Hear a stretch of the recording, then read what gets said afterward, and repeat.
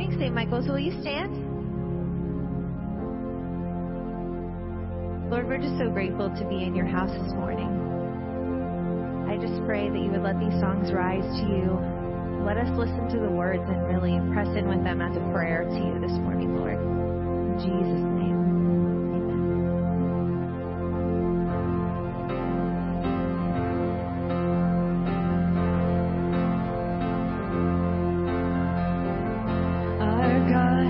Firm foundation, our rock, the only solid ground.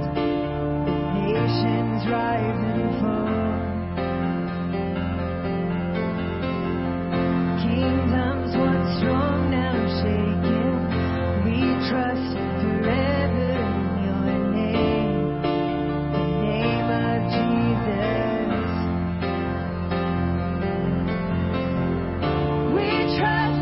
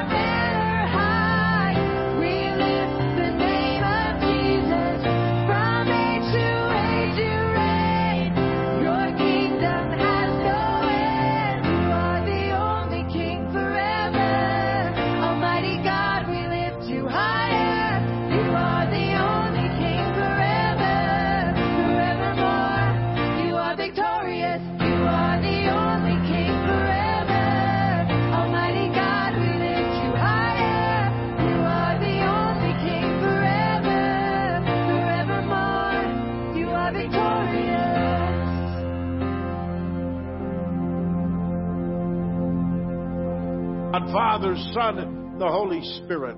Blessed be his kingdom, now and forever. Almighty God, you all hearts are open, all desires known, and from you no secrets are hid. Cleanse the thoughts of our hearts by the inspiration of your Holy Spirit, that we may perfectly love you and worthily magnify your holy name, through Christ our Lord.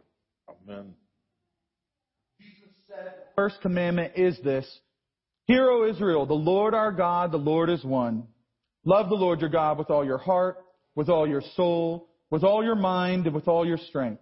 The second is this: love your neighbor as yourself. There is no other commandment greater than these. As we prepare to celebrate the mystery of Christ's love, let us acknowledge our sins and ask the Lord for pardon and strength.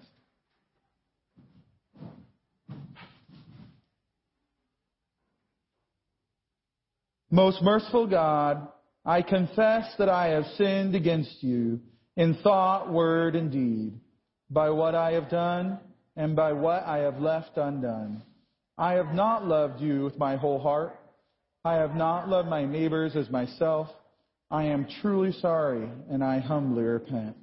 For the sake of your Son, Jesus Christ, have mercy on me and forgive me, that I may delight in your will and walk in your ways to the glory of your name.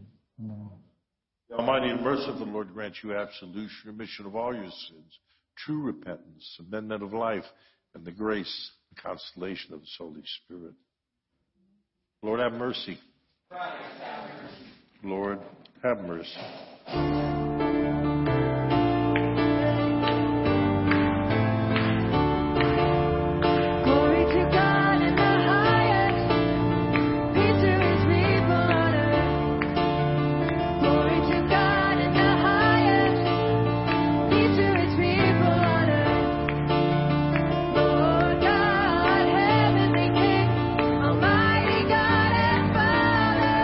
We worship you, we give you thanks.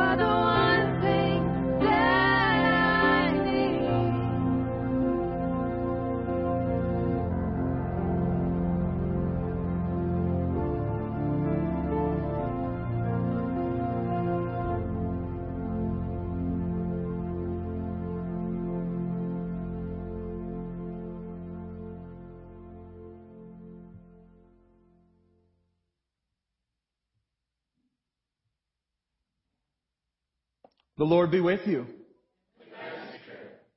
Let us pray together the collect. Almighty God, you have built your church upon the foundation of the apostles and prophets, Jesus Christ himself being the chief cornerstone. Grant us so to be joined together in the unity of the Spirit by their teaching, that we may be made a holy temple acceptable to you through Jesus Christ our Lord, who lives and reigns with you in the Holy Spirit, one God, forever and ever. Amen. Children, come on up to be blessed and sent to Sunday school.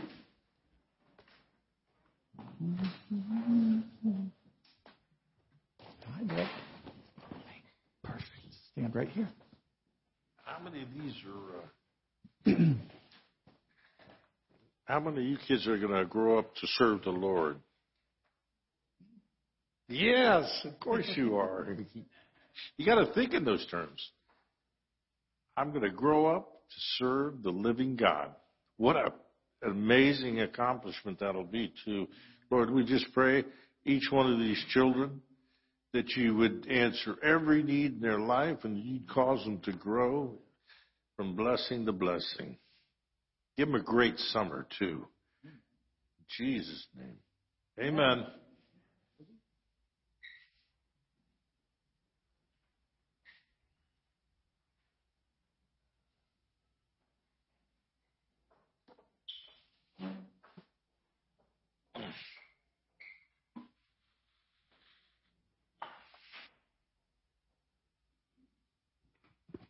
This morning's first reading comes from 2 Samuel chapter 1, verse 1 commencing.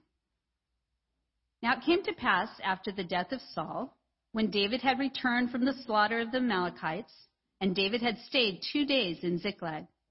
Then David lamented with this lamentation over Saul and over Jonathan his son, and he told them to teach the children of Judah the song of the bow. Indeed, it is written in the book of Jasher. The beauty of Israel is slain on your high places. How the mighty have fallen. Tell it not in Gath. Proclaim it not in the streets of Ashkelon, lest the daughters of the Philistines rejoice, lest the daughters of the uncircumcised triumph. O mountains of Gilboa, let there be no dew nor rain upon you, nor fields of offerings. For the shield of the mighty is cast away there, the shield of Saul, not anointed with oil. From the blood of the slain, from the fat of the mighty, the bow of Jonathan did not turn back, and the sword of Saul did not return empty. Saul and Jonathan were beloved and pleasant in their lives, and in their death they were not divided. They were swifter than eagles, they were stronger than lions. O daughters of Israel, weep over Saul, who clothed you in scarlet with luxury, who put ornaments of gold on your apparel. How the mighty have fallen in the midst of the battle. Jonathan was slain in your high places. I am distressed for you, my brother Jonathan. You have been very pleasant to me. Your love to me was wonderful, surpassing the love of women. How the mighty have fallen, and the weapons of war perished. This is the word of the Lord. Thanks. Please stand, reading the psalm. This morning's psalm is Psalm 30. We'll read it responsively by the asterisk. I will extol you, O Lord, for you have lifted me up. O Lord my God, I cried out to you. O Lord, you brought my soul up from the grave.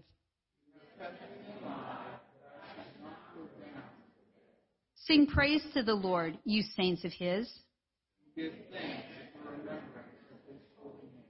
For his anger is but for a moment. Weeping may endure for a night. But joy comes in the morning. Now in my prosperity I said, Lord, by your favor, you have made my mountain stand strong. You hid your face from my soul. I cried out to you, O Lord. To the Lord I made my supplication.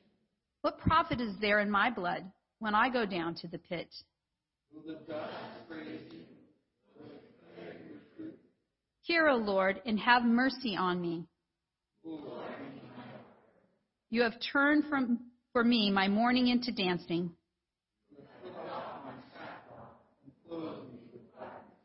To the end that my glory may sing praise to you and not be silent.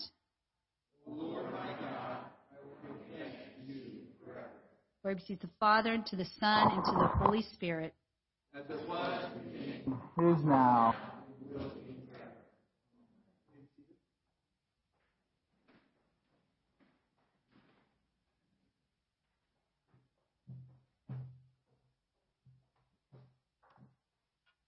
Our second reading comes from 2 Corinthians chapter 8, beginning in verse 7.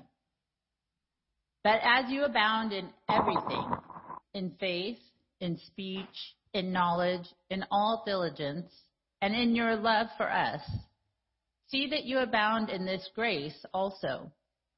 I speak not by commandment, but I am testing the sincerity of your love by the diligence of others. For you know the grace of our Lord Jesus Christ, that though he was rich, yet for your sakes he became poor, that you, through his poverty, might become rich. The word of the Lord. Thanks be to God. Please stand for the reading of the gospel.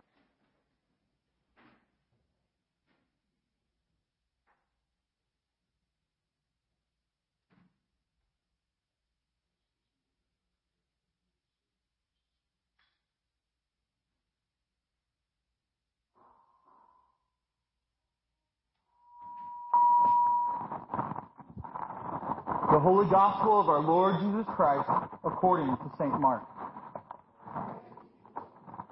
St. Mark chapter 5, beginning in verse 25. Now a certain woman had a flow of blood for 12 years, and had suffered many things from many physicians. She had spent all that she had and was no better, but rather grew worse. When she heard about Jesus, she came behind him in the crowd and touched his garment. For she said, "If only I may touch his clothes, I shall be made well." Immediately the fountain of her blood was dried up, and she felt in her body that she was healed of the affliction. And Jesus, immediately knowing in himself that power had gone out of him, turned around in the crowd and said, "Who touched my clothes?" But his disciples said to him, "You see the multitude thronging you, and you say, 'Who touched me?'" And he looked around to see her who had done this thing. But the woman, fearing and trembling, knowing what had happened to her, came and fell down before him and told him the whole truth. And he said to her, "Daughter, your faith has made you well. Go in peace and be healed of your affliction." The Gospel of the Lord.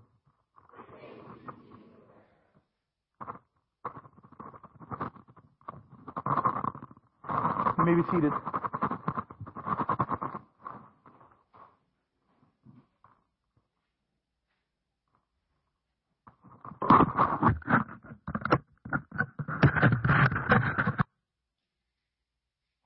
In a moment.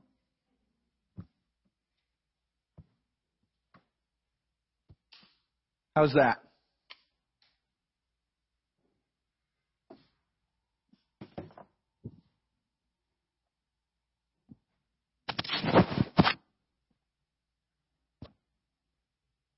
Is that good, or do we want to switch? Okay.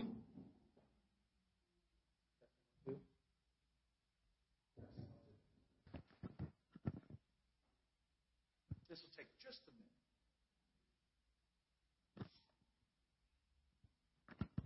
There you go.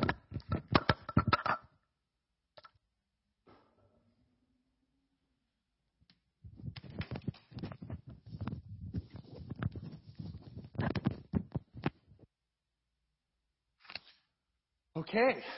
Good morning.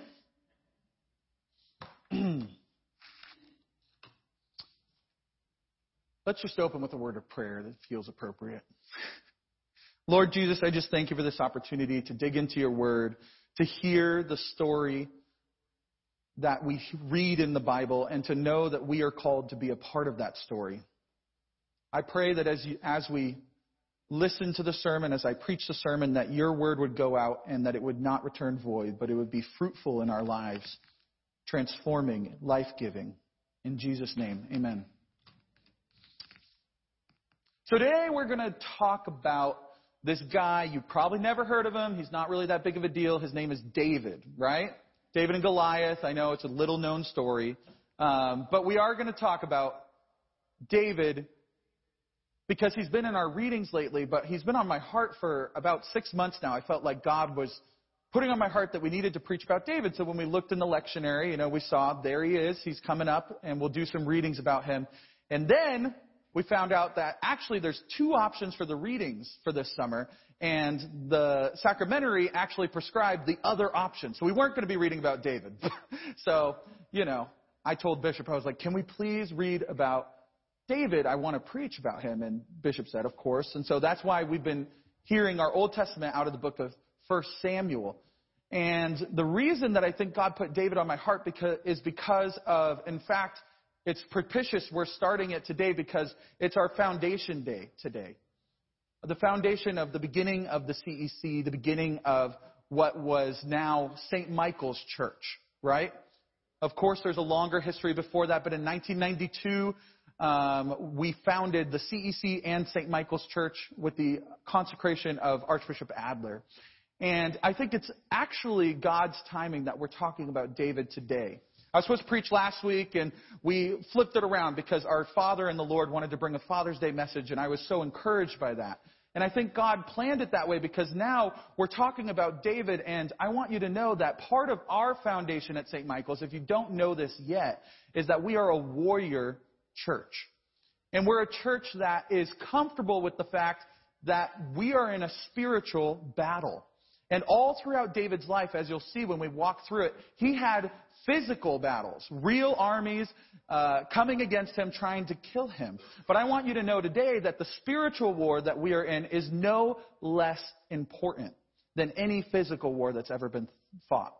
As we're told in the gospel, right, Jesus says, do not fear the one who can take your life. Fear the one who can take your soul, right? And so the spiritual battle actually has higher stakes. Because you might die in an actual war, but if your spirit is assaulted and you give in, then you lose the most valuable part of you. And so I know that this is something that it's easy for us in comfortable modern day America to forget that there's actually a battle going on. When you wake up in the morning and you get your instant coffee out of your Keurig and you drive to work in your car that has plenty of gas, and you work at a job in air conditioning, and everything is almost served up on a platter to us so easily. It can be easy for us to forget that we're actually doing something every day that has eternal consequences. Now, I'm not saying that brewing your Keurig coffee is going to affect your afterlife. I don't think it will in most cases, right? But I am saying that we need to ratchet up our awareness of what God's doing, even in what we feel as the mundane day-to-day of our life. Just because we don't see a giant standing on the hilltop, armed to the teeth, ready to cut your head off, does not mean there isn't a giant on a hilltop in the spirit, ready to cut your head off. And that's an apt metaphor because really the assault is happening right here in your minds. The assault that's trying to get you to doubt the goodness of God. That's trying to get you to lust after the things of this world instead of putting your eyes on the things eternal. I don't want to overstate this, but I don't think we really can. We are talking here about eternity. And while it can come off as kind of a harsh message to start on Sunday morning, hey, guess what? You're in eternal danger. I'm actually more talking about our eternal hope. The fact that if you choose day in and day out to submit yourself to what God wants to do in your life, you can't imagine how good your life can be now and in eternity. You really can't imagine how good God is and how good His plans are for you. So yes, of course, we need to be aware of the danger, but more than that, we need to hold on to the ever certain hope of our salvation. And so I just want to start talking about this from that perspective. If you could throw that picture up there. I think it's really apt that we're talking about this on Foundation Day. There's somewhat of a graphic image that Michelangelo painted in the Sistine Chapel of David getting ready to cut off the head of Goliath. And you'll see that throughout the message, and we'll return to it at the end of this story. And so I want you to be aware of that image, though, as we talk through these things. We're going to go back a couple weeks. 2 weeks ago, our reading in Samuel was about the prophet Samuel anointing David king over Israel. And it's a really weird thing that's happening. Could you imagine that there's a king who literally has the power of life and death over you? Not like our president, who has plenty of power, but doesn't have the power to say, hey, I don't like that person, why don't you kill them? No, our president doesn't have that power. But the kings in Israel did. If Saul didn't like you, if you offended him, he could have soldiers come to your house and kill you. No trial, no anything. So put yourself in that mindset. And then God tells Samuel, hey, I want you, the most public prophet in all of Israel, someone who gets noticed everywhere he goes, to go to this city and anoint a new king. And Samuel's like, what are you talking about, God? He's shocked. He knows that God is taking the kingdom from Saul, but he doesn't understand God's plan. He's like, that sounds ludicrous. Because you know what's going to happen? Saul's going to find me and he's going to kill me. And so God goes, okay, fine.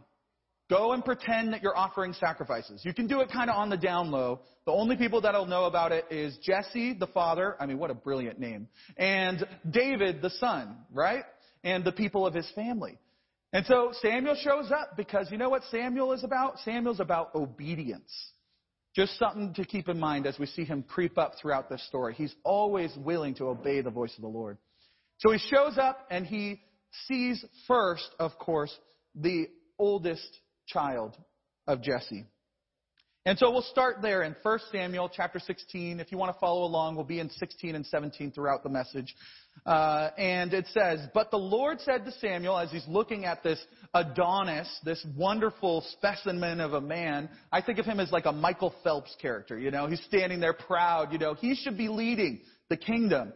And God says, do not look on his appearance or on the height of his stature, because I have rejected him. For the Lord sees not as man sees. Man looks on the outward appearance, but the Lord looks on the heart. And that could be your phrase for the entirety of David's life. Remember that we aren't to look at the outward appearance, but we're actually to pay attention to what's going on in the heart. Another verse, 2 Chronicles 16:9 says, for the eyes of the Lord range throughout the earth to strengthen those whose hearts are fully committed to him. That's an encouragement for us today. Do you feel that your heart is weak? Do you feel tired? Do you feel overwhelmed? Well, commit your heart fully to the Lord, because he's looking for the opportunity to strengthen you. He's looking for those people who are willing to commit wholly to him. The war that I was talking about earlier, well, it's actually all about your heart. It takes place often in your head, but it's all about your heart. Or is your heart devoted to God? What is sidetracking your thoughts in an attempt to steal your heart? Is it fear? Fear of COVID, fear of the government, fear of loneliness, fear of not being good enough, fear of failure? What is sidetracking your heart? Or maybe on the opposite, instead of the stick, it's the carrot. Maybe it's the desire for money or earthly valuables. Maybe you're jealous of the wealth or the lifestyle of those people around you, or the promotion of Bob, who just got promoted above you when you thought you should. In the midst of these day-to-day interactions, we need to pay attention to what's going on inside of us. And I'll tell you, if you ask God to show you those things, he is generous in revealing those things to us. If you ask God to tell you what's going on in your heart, he will reveal to you what he wants you to change, where he wants you to go. Because he's way more concerned with our heart than he is with our stuff. He's way more concerned with our heart than he is with the job promotion that we think we deserve. I say all that to say, God's battle right now that he's fighting, and he will be victorious because it says he will complete the work he started in us, is to change us so that when he brings us into that destiny, that ever certain hope, that we will be the people who can walk into the purposes he has for us. Don't look at what man sees, but remember it's all about our heart. And so we go in 1 Samuel 16. Finally, he looks at all of the sons of Jesse, and not one of them match God's criteria. And so Samuel says, there remains yet the youngest, but behold, he is keeping the sheep. Now this one made me laugh, because what I'm thinking about here is that if you want to become a king, your first step is not to be a shepherd. It's not. Being a shepherd was like the lowest rung on the totem pole. The only thing lower than that was like a beggar or a Gentile. Filthy Gentile would be worse, I guess. But, right? It's like the shepherds were not respected in this culture. They were just watching the flocks. It's not like he owned the flocks. Most of us, like let's say you're a bagger at a grocery store and you say, I'm anointed to be king. Everybody would laugh. That's what a shepherd is. You're just caring for other people's stuff. But you know what? At the same time, this is the man who ends up writing, the Lord is my shepherd. I shall not want. Jesus comes along, and how does he identify himself? As the good shepherd. Pastor, the word that we use to refer to the leaders of the church, means shepherd. There's something that God was forming in him, an intuition, that if you asked him how to train to be a king, nobody would suggest go be a shepherd. Nobody.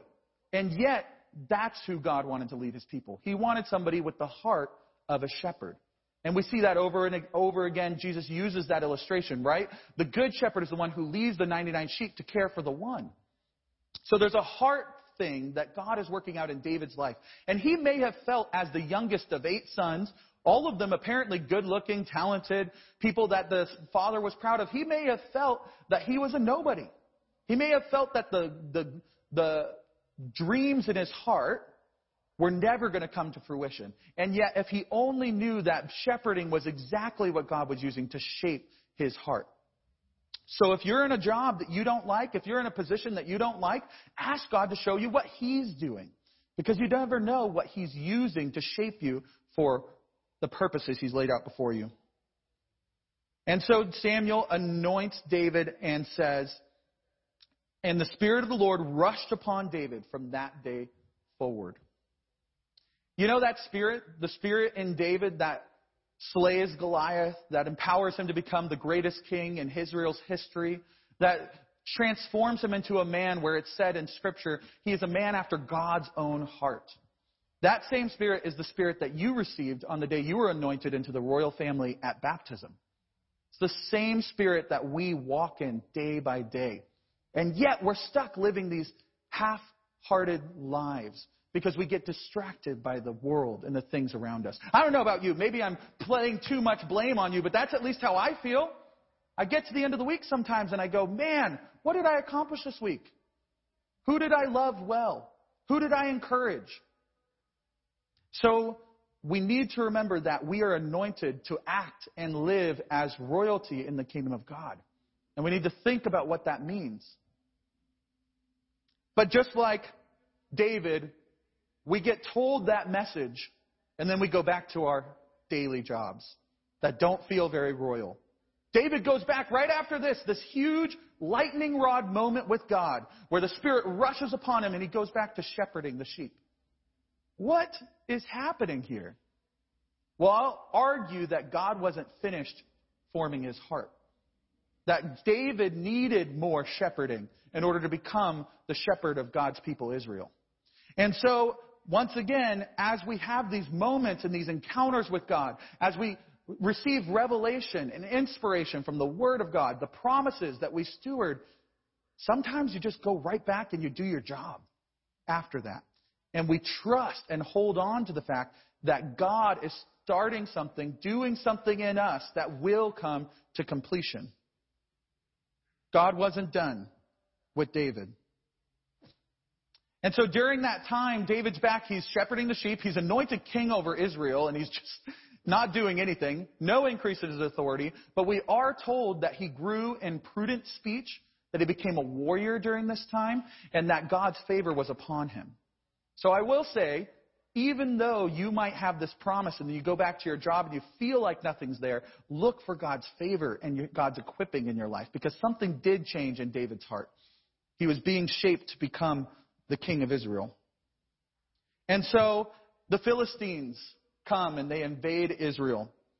And the whole army of Israel, these people are warriors, are cowering because they sent one guy out there and he looked like Dave Bautista or something, right? Goliath gets up there and he challenges Israel and he says, I'm going to cut your head off. I'm going to do to you, I'm going to feed you to the crows. Send somebody to fight me that I can enslave your people.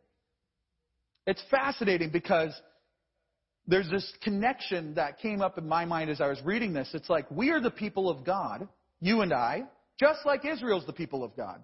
And yet, what is the world doing? What are the Philistines doing? They're trying to enslave us.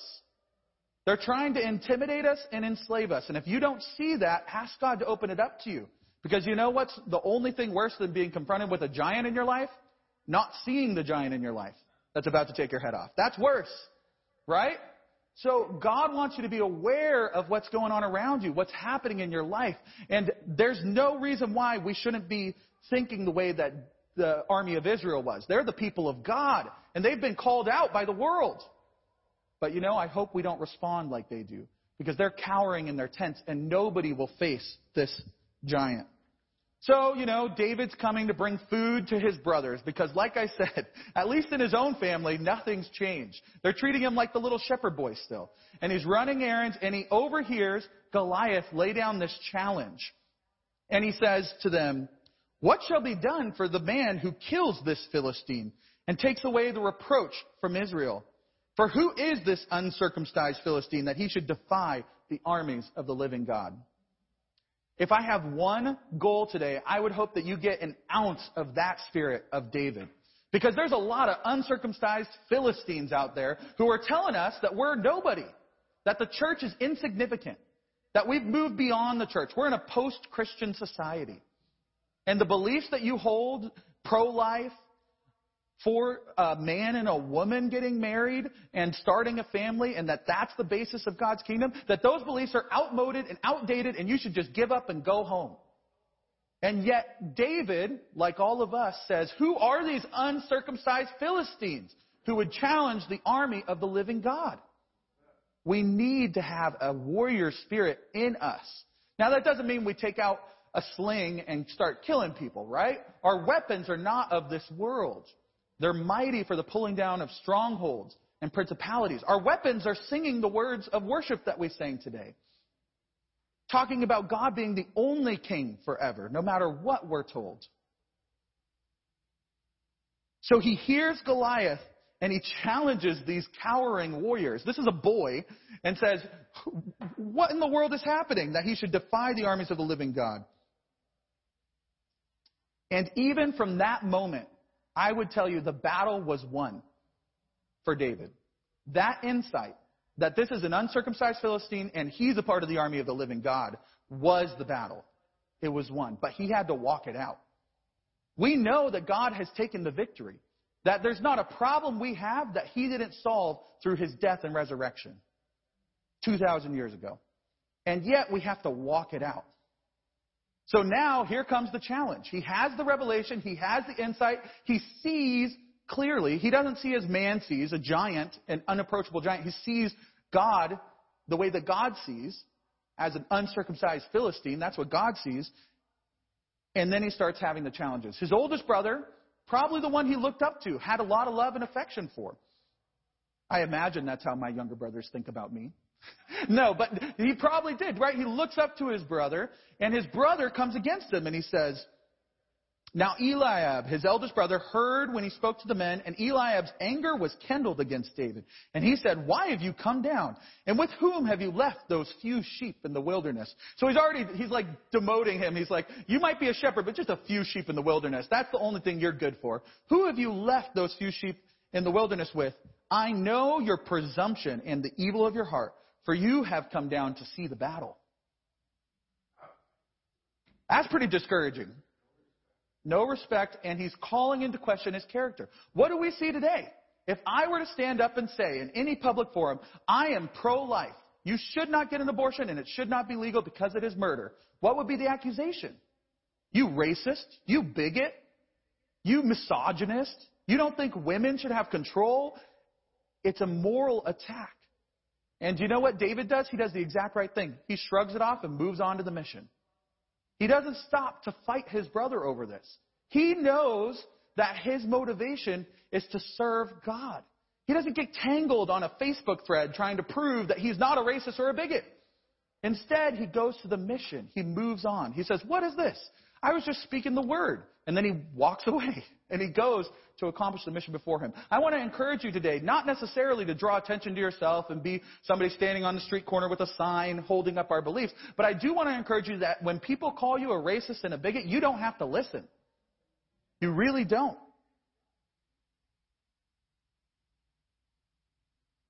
When you speak up against the sin and depravity of the world, there will be accusations, period. When you live, even just my mom, by having 9 children and putting it on the back of our van, she was approached by people who said, you crazy person, don't you know that the environment is failing? How can you have 9 kids? Who are you? That was pretty simple. I mean, like just having babies and people are mad? Yeah, that's right. Because there's uncircumcised Philistines out there. And it's not the people. It's not about the people who hold those beliefs. It's about the fact that there's a spiritual war going on to convince you that the truth, the word of life, the things that bring peace and hope are actually bigoted or wrong or hateful or outdated. We don't have to listen to that. It's just not the truth. So David goes to King Saul, the authority figure, and he says, I'm going to fight this guy Goliath. And his older brother gives him a hard time, and now Saul, the expert of warfare, is going to tell him how he doesn't know what he's talking about. You're not able to go against this Philistine and to fight with him. You are but a youth, and he has been a man of war from his youth. All the experts will tell you, you're wrong. I promise, you're wrong. You don't need to believe the things that you read in the Bible because science has disproved them. I'm kind of hitting on this one theme because I think it's almost overwhelming how pervasive these ideas have become in the movies we watch, the TV shows we watch, the books we read, the things we see on social media. There's a real assault against the way that we believe and live our lives. And so David goes to a man that we were told in the last chapter he loved, his authority figure, and even he cuts him down. But you know what? David stands on the revelation that God gave him.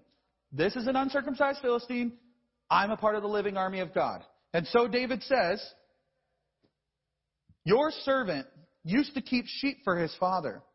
And when there came a lion or a bear and took a lamb from the flock, I went after him and struck him and delivered it out of his mouth. And if he arose against me, I caught him by his beard and struck him and killed him.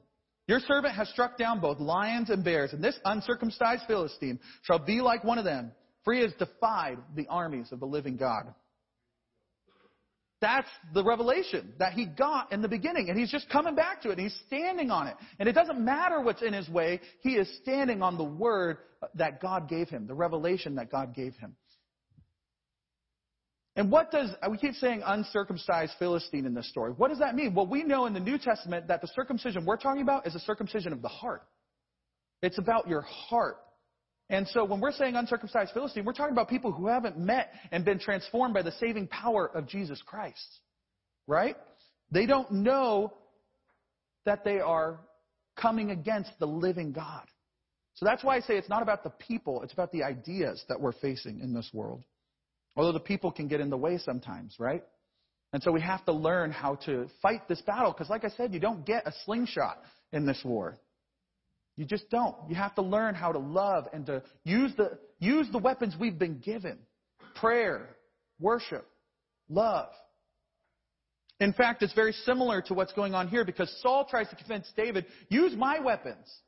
And David goes, these are not the weapons God gave me. In the same way, we need to know the weapons God gave us. Now, I think it's kind of funny because a lot of preachers will go straight to, you got to kill your lions and your bears before you can kill your Goliaths, which I totally agree, right? But David didn't start with lions and bears. When he was learning the slingshot, he probably started with squirrels, birds, rocks, standing trees.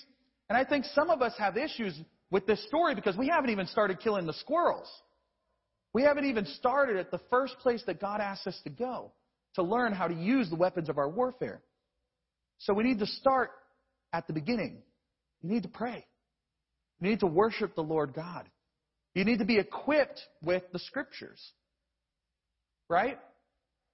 My promise to you is that if you press in to the weapons that God's given you, then He will graduate you to the lions and the bears. And the reason it's important is because what is David doing? He's actually saving the entire nation of Israel because he fought the battles that God gave him in his own life. And there's a battle for each one of us. Every one of us has a destiny in the kingdom of God where it won't be about just us defeating our own personal lions and bears, squirrels and birds. It'll actually be about our families, our churches, our communities, and us standing on the things that God has given us, the truth that God has given us, and loving the people who come into our life could be the thing that saves a family, a community, a church, and a nation. I don't want to just be a rah-rah message like, let's go out and let's do it, right? That's not the point. The point is, even though you may not have grandiose ideas about what God wants to do in your life, just by committing to do the simple things that He set in front of you, you have a grand purpose in His kingdom. If all you do your whole life is raise a godly family, encourage the body of Christ, and serve in your job as though Jesus Christ was in charge, that's establishing the kingdom of God far and wide in our community. I will tell you, it makes a difference when you encounter a Christian in the world. I used to work at Chipotle, and there was one guy who started to work there who was also a Christian, and the whole atmosphere of the restaurant changed when he walked in. Now, every one of you should be thinking, why didn't it change when you walked in, Jesse? And I had to learn from this guy. I had to learn. He just came in with such a joy and a peace. And when everything was going down the drain, when there was lines out the doors and we could not get the food out fast enough, or we were running out of things, or we couldn't get the dishes clear, that was the guy I wanted to be next to. Not because he was the best, but because he was unflappable. He was peace and calm in the midst of it. It was exciting. He made it fun to go to work. Now, I say that as just a small example, but you don't know the witness that you have when you bring the joy of Christ into wherever you go. God can use even our smallest acts of obedience. So start with the rocks and the trees and the squirrels and the birds, but know that there are lions and bears on the way, that there's a Goliath that you may be called to face, and stand on the word of God that He is able to save you. As you do this, you will develop a history with God. And that's what David says at the end, right? He says, the Lord who delivered me from the paw of the lion and the paw of the bear will deliver me from the hand of this Philistine. The reason David's able to stand on that is because he's been walking with the Lord. Even though he's young, he spent his first, let's say he's 20 here. Who knows? Maybe he's 18. But he's a young man, and he spent those years trusting God and following God. So when the test came, he knew, if God can save me from those things, He can save me from Goliath. Now, I just want to acknowledge one thing as I'm saying this. It says that if the lion wouldn't give him back the sheep, that he grabbed him by the beard and struck him. There's some elements of this story that feel absurd. But you know what? When I hear the testimony of people who have walked with the Lord, there's the same type of stories. Something that could never happen, and God empowered them to overcome that difficulty. So I don't want us to get lost in the fantastical elements of the story. I think they're true. I think they really happened, but don't get caught up on that. The point is that God is able to handle anything that comes your way. And so I have to read, as we close up, David's last speech when the Philistine, his final battle, right? He faces his brother, shrugs off the moral condemnation. I meant to say something about that. Don't trust people who presume to know your heart. Don't trust people who try and tell you what you feel and think. Because nobody out there is a mind reader. You need to be solid in who you are in Jesus. And the people who are trying to tell you, well, that comes from this motivation, you don't have to listen to them. That was the thing I was trying to remember back then. Why do you not have to listen to them? Because God is the one who searches the heart, not man. And they don't have a right to tell you who you are. God holds your identity. Sorry. That was an aside, going back. But this Philistine, right, is laughing at him. And you know what? We are all really good, generally speaking. But it's often when we face that actual challenge face to face that we find our fear. You can imagine being David walking up and he goes, am I a dog that you should send me a stick? Goliath is mocking him. And now when his life's on the line, what is David going to do? Well, let's just read it because it's just too good. Then David said to the Philistine, you come to me with a sword and a spear and a javelin, but I come to you in the name of the Lord of hosts, the God of the armies of Israel, whom you have defied. This day the Lord will deliver you into my hand, and I will strike you down and cut off your head, and I will give the dead bodies of the host of the Philistine this day to the birds of the air and the wild beasts of the earth, that all the earth may know that there is a God in Israel, and that all this assembly may know that the Lord saves not with the sword or the spear. For the battle is the Lord's, and he will give you into our hand. I don't know if it gets much better than that. He got it all right. It's not about the fact that he's a really good slinger and he's killed a lion and a bear. It's about the fact that God himself is on his side. As soon as you start talking about how good you are in the midst of your trials, you're missing it. It's because God has rescued him again and again. He could have said, well, I must be the best shepherd in town because I've been killing lions and bears. I didn't let one lamb get taken by a bear. I'd track him down and kill him. It could have been all about him. And we'll see later in his life, there are times when David falls to that trap. But I encourage you, when you're facing your demons, when you're facing your battles, when you're facing the person or the idea that comes against the purposes of God in your life, remember, it's all about him. If nothing else, it should encourage you. Because if the battle belongs to the Lord, then there's a chance. If it's all about what you can do, there's no chance. Because you know what? The whole world who are outside of the church are against the purposes of God. They live in an ideology that's against the purposes of God. And it's not only our obligation to face those oppositions, but it's our opposition to save the people in the process. And if we tried to do that by ourselves, we would fail miserably. Because we're just not that good looking. We're not that persuasive. We're not that charismatic. We're not that powerful. But God is. Right? And so, when you leave this place and you think about the story of David, I want you to remember two things. First of all, the people who oppose the purposes of God are uncircumcised Philistines. And they don't deserve the fear that we give them. And the ideas that come against the church of God can be dismissed because ultimately, God prevails. And the second thing I want you to remember is that it's all about what he is going to do in you. That if you tally up the scores, like I like playing the strategy game where you have, armies and you move them around on the board and then you end up fighting them out. I used to play with Kenneth actually back in the day. Rome Total War, one of the best games I've ever played. Lots of fun. And you move those armies around and there's times where your army encounters a bigger army. And it's like, okay, this isn't going to go well. And there was a strategy we used to do where we would run away with our cavalry. And if you let the timer on the battle run out without losing all your men, it would be a draw. And you'd get to run away. So we would just run all over this little map and the big armies chasing you and et cetera, et cetera. The second thing I want you to know is that when the battle belongs to the Lord, there is no army that can stand against you.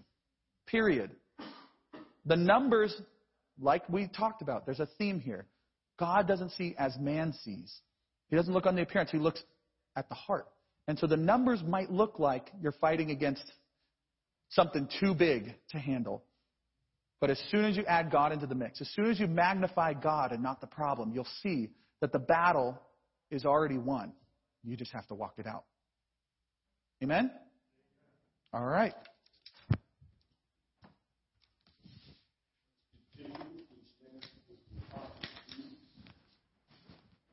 Great word.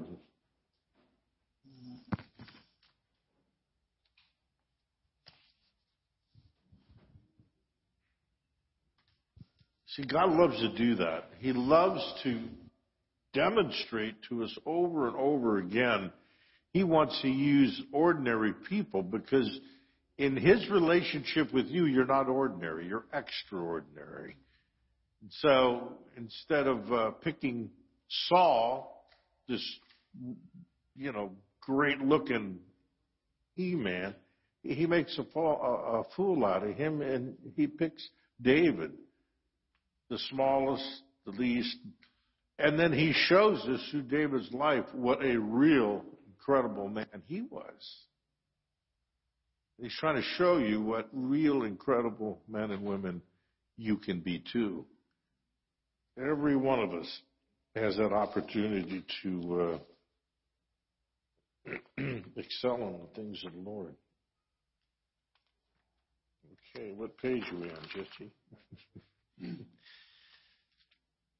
I believe in one God, the Father Almighty, maker of heaven and earth, and of all things visible and invisible, and in one Lord Jesus Christ, the only begotten Son of God, begotten of his Father before all worlds, God of God, light of light, very God of very God, begotten, not made, being of one substance with the Father, by whom all things were made, who for us men and for our salvation came down from heaven, and was incarnate by the Holy Spirit and the Virgin Mary, and was made man, and was crucified also for us under Pontius Pilate.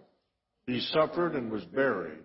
The third day he rose again, according to the Scriptures, and ascended into heaven, and is seated on the right hand of the Father.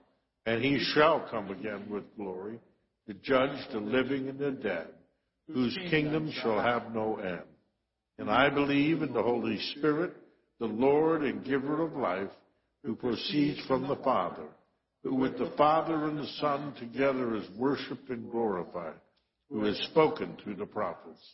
And I believe in one holy Catholic and Apostolic Church. I acknowledge one baptism for remission of sins, and I look for the resurrection of the dead and the life of the world to come. Amen. Let us pray for the church and for the world. Father, we pray for your holy Catholic Church, that we all may be one.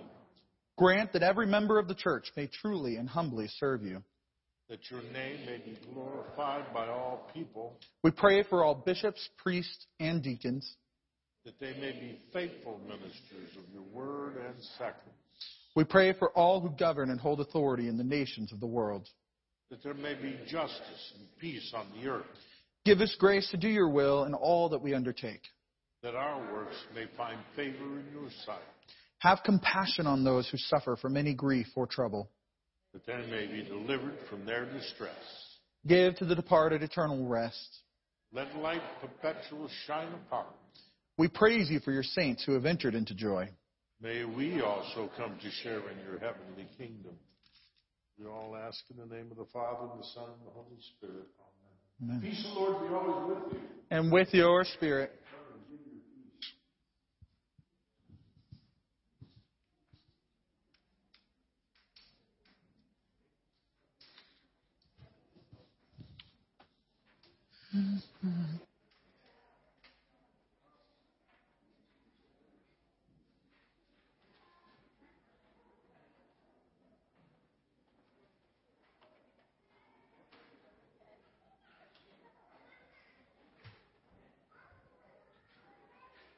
You. The Lord be with you. And with thy spirit. Where's our spirit? Amen. Hey, I got a great announcement today. Congratulate Chris Carpenter. She is a grandmother again. Hooray. Oh, my goodness. Ella Marie Onich. All right. And mother and baby are doing well, and they're hopefully coming home today, right? Coming home today. So wow. Great news. A couple of other things coming up on our calendar. First one is the youth retreat is happening on August 5 through 7. August 5 through 7. If you're not going, man, you're going to miss out. You're going to miss out. I'm saying if you're not going because you're me, write a check. Am I too old to go? I think we're too old. We'll have our own retreat. Yeah. Man, Yeah. don't miss that, though, I'll tell you. I remember when I was a kid, it was like some of the greatest memories I have were youth retreats. It's going to be fantastic. They got a good plan and a good place. It's going to be awesome. There's going to be a car wash on the 10th of July to help fund that trip. So get your car washed. It will help the kids, and you get a clean car. Now, how much does it cost to get your car washed from these young people? I don't know. Do we have a price, Jesse? It's free. Donations accepted. Free Oh, donations that's accepted. even better. So I figured $25 a car. How many cars do I got, Karen? 6? That's going to be a tough week for me. Yes. But a good cause. A good cause. Amen. Today is Foundation Day, and we have for many, many years celebrated Foundation Day by taking an offering. And it all started here. Started here in 1992, June 26th, with the beginning of the denomination, the consecration of our first bishop. And we have a long tradition of taking up an offering on this day from all of the communicant members of the CEC in order to help provide a fund to help churches everywhere in the CEC to own a place to worship. So we want to encourage everybody to participate. I don't know what they say, like $10 per person in your family? Yeah. We started out like March of Dimes, which none of you remember. But I was a little kid, and Jerry Lewis and you put dimes in these little sheets they gave you, and you did enough of them and collect enough of them, and they were able to beat polio with the money that they raised Amen. from doing that. Amen. And so this was an idea that Bishop Adler remembered when he invented this. And this is actually taken on the celebration of his consecration as our first bishop, first patriarch. And what's remarkable is that we decided that we were going to have an offering every year for the patriarch, because the extra pressure and all the things that you carry being the patriarch. And so he said, well, the only way I'll allow that is if you allow me to give it for this purpose. Amen. And he immediately, it's really, there's a heart to it, is what I'm telling you. Amen.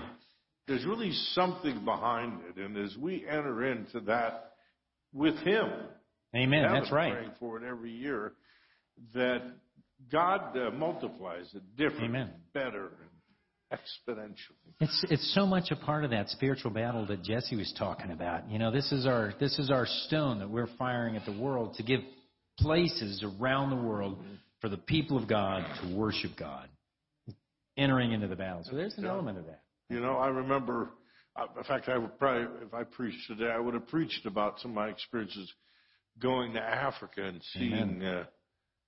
seeing what these people do over there and how incredibly they're just so delighted and thankful to be members of this little CEC. And they know, because the MO over in Africa is the missionaries go over there and they hook them up by building them all these things, and they throw a lot of money at it. We didn't have any money. We had a lot more people wanting to come to us than we could ever possibly support. And so we had to just tell them, you really got the wrong people. We can't even afford bishops to come over here and train you. And yet they wanted to be a part of what we're doing. Amen. Good people. Amen.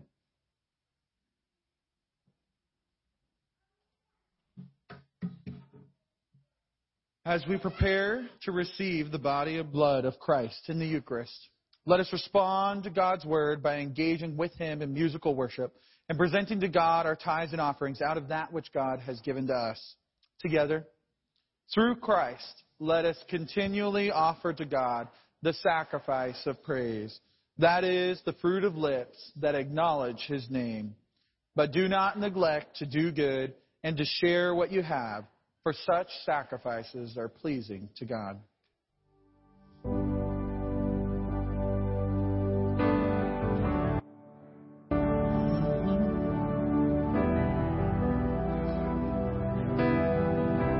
Yes, Charles Bull. Okay.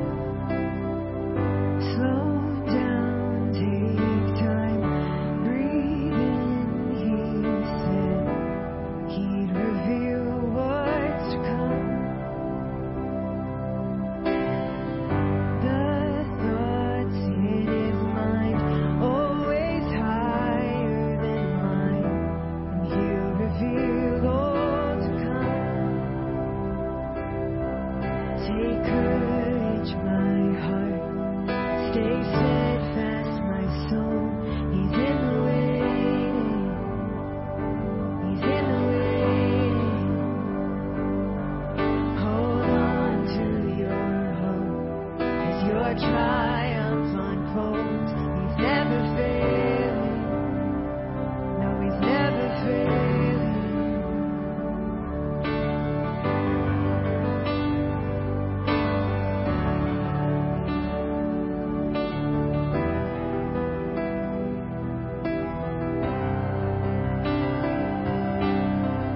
Sing praise, my soul, find strength in joy. Let his words lead you on.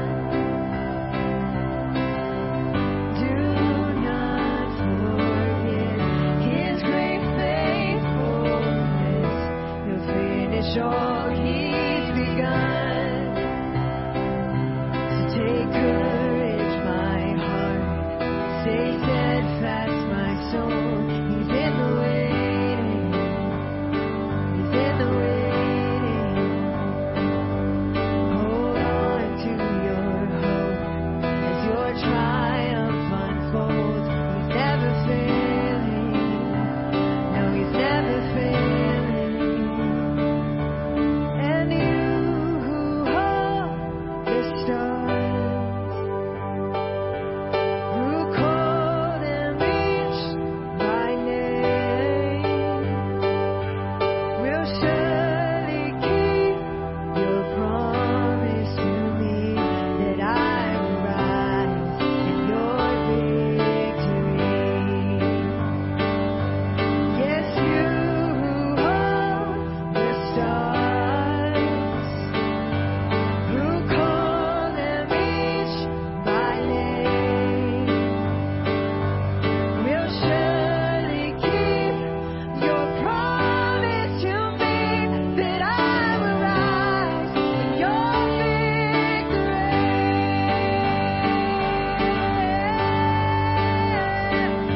So take courage, my heart, stay steadfast, my soul. He's in the waiting. Yes, he's in the waiting. Hold on to your hope. Watch your triumphs unfold. He's never failing.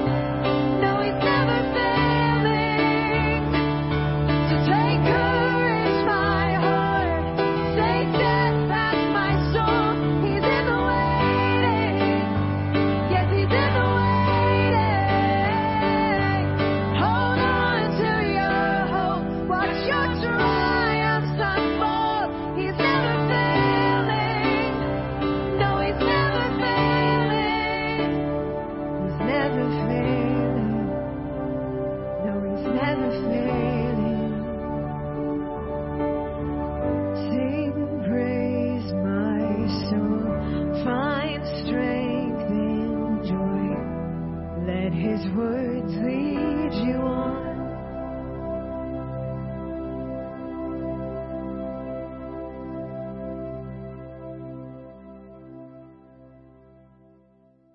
We welcome all baptized believers to receive the body and blood of Christ. This is the table of the Lord.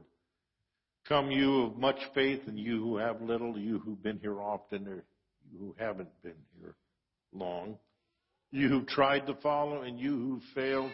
You come because it's the Lord who invites you. It's his table, and it's his will that those who want him would meet him here. So come. The Lord be with you. With your spirit. Lift up your hearts. We lift them up to the Lord. Give thanks to the Lord our God. It is right to give him thanks and praise. Father, all powerful and ever-living God, we do well always and everywhere to give you thanks through Jesus Christ our Lord. Through his cross and resurrection, he freed us from sin and death. He's called us to the glory that's made us a chosen race, a royal priesthood, a holy nation, a people set apart. So all the choir of angels in heaven, we proclaim your glory, and we join in their unending hymn of praise.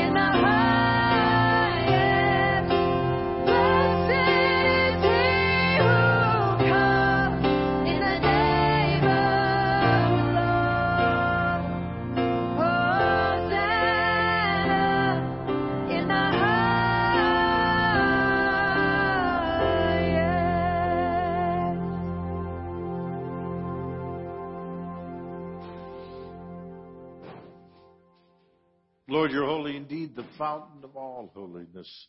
Let your Holy Spirit come upon these gifts to make them holy, so they may become for us the body and blood of our Lord Jesus Christ.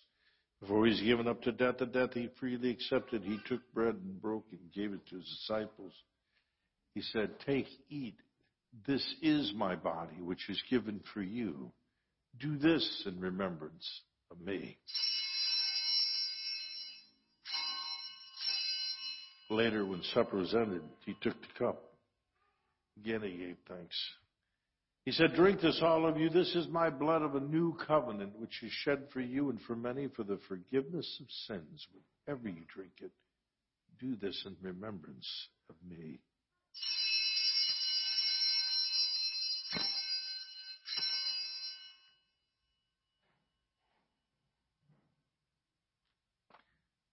Let us proclaim this mystery of faith.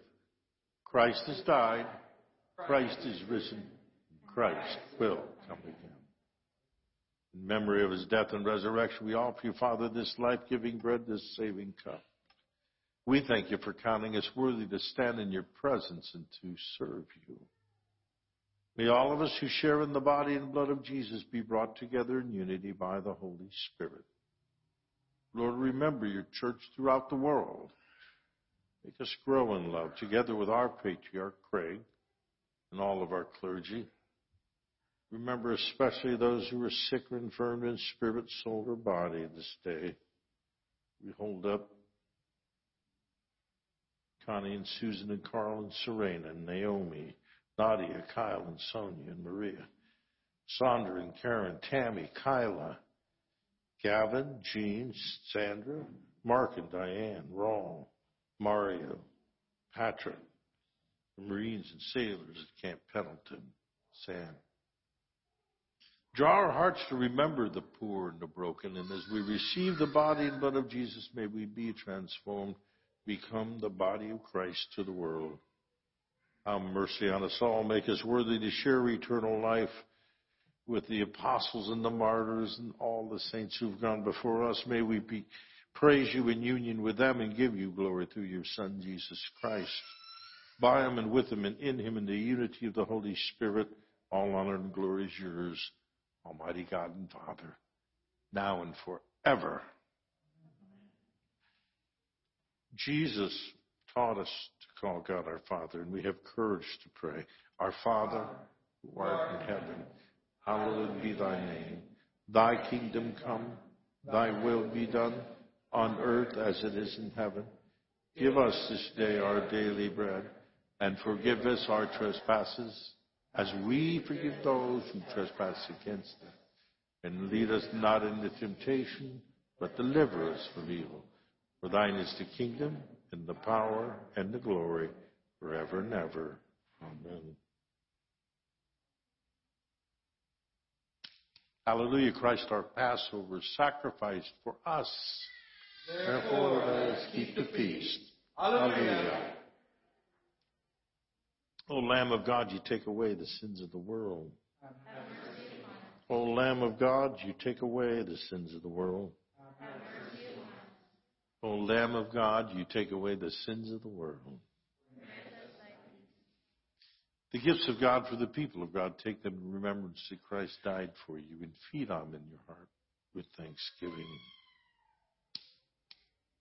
Body of Christ, cup of my salvation, the blood of the Lord.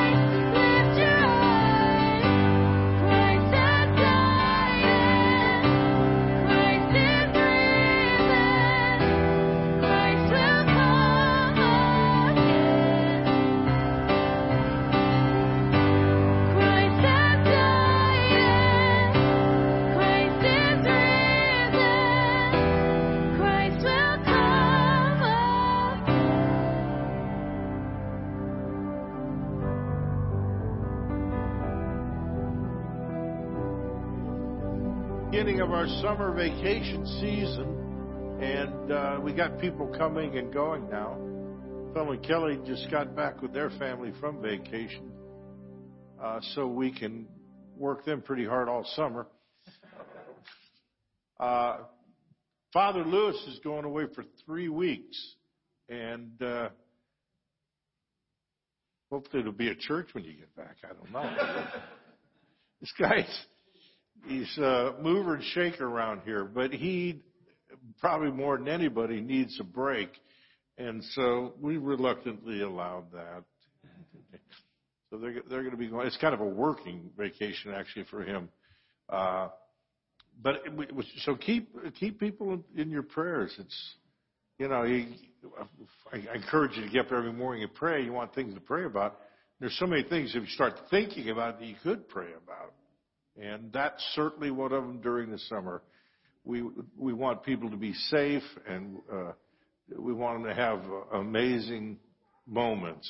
Grace Barnes just got back. She went on a long trip and had a wonderful time, very successful. God watched over her.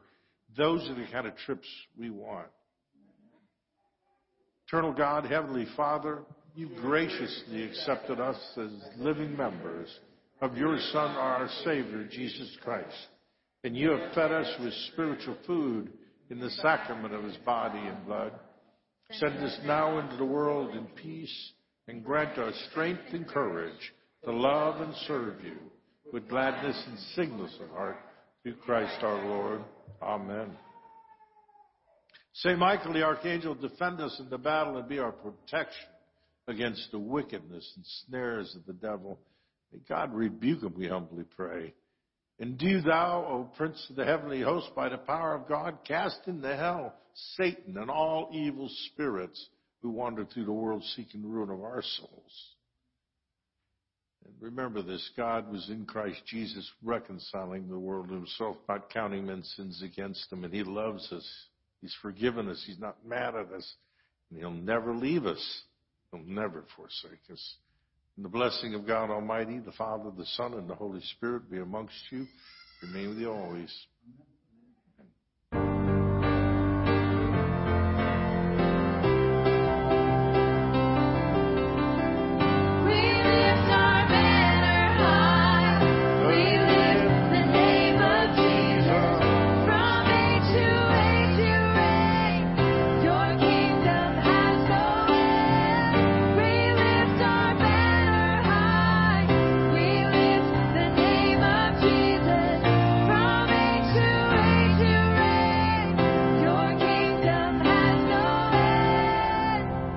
Let us go forth into the world rejoicing in the power of the Holy Spirit. Thanks be to God.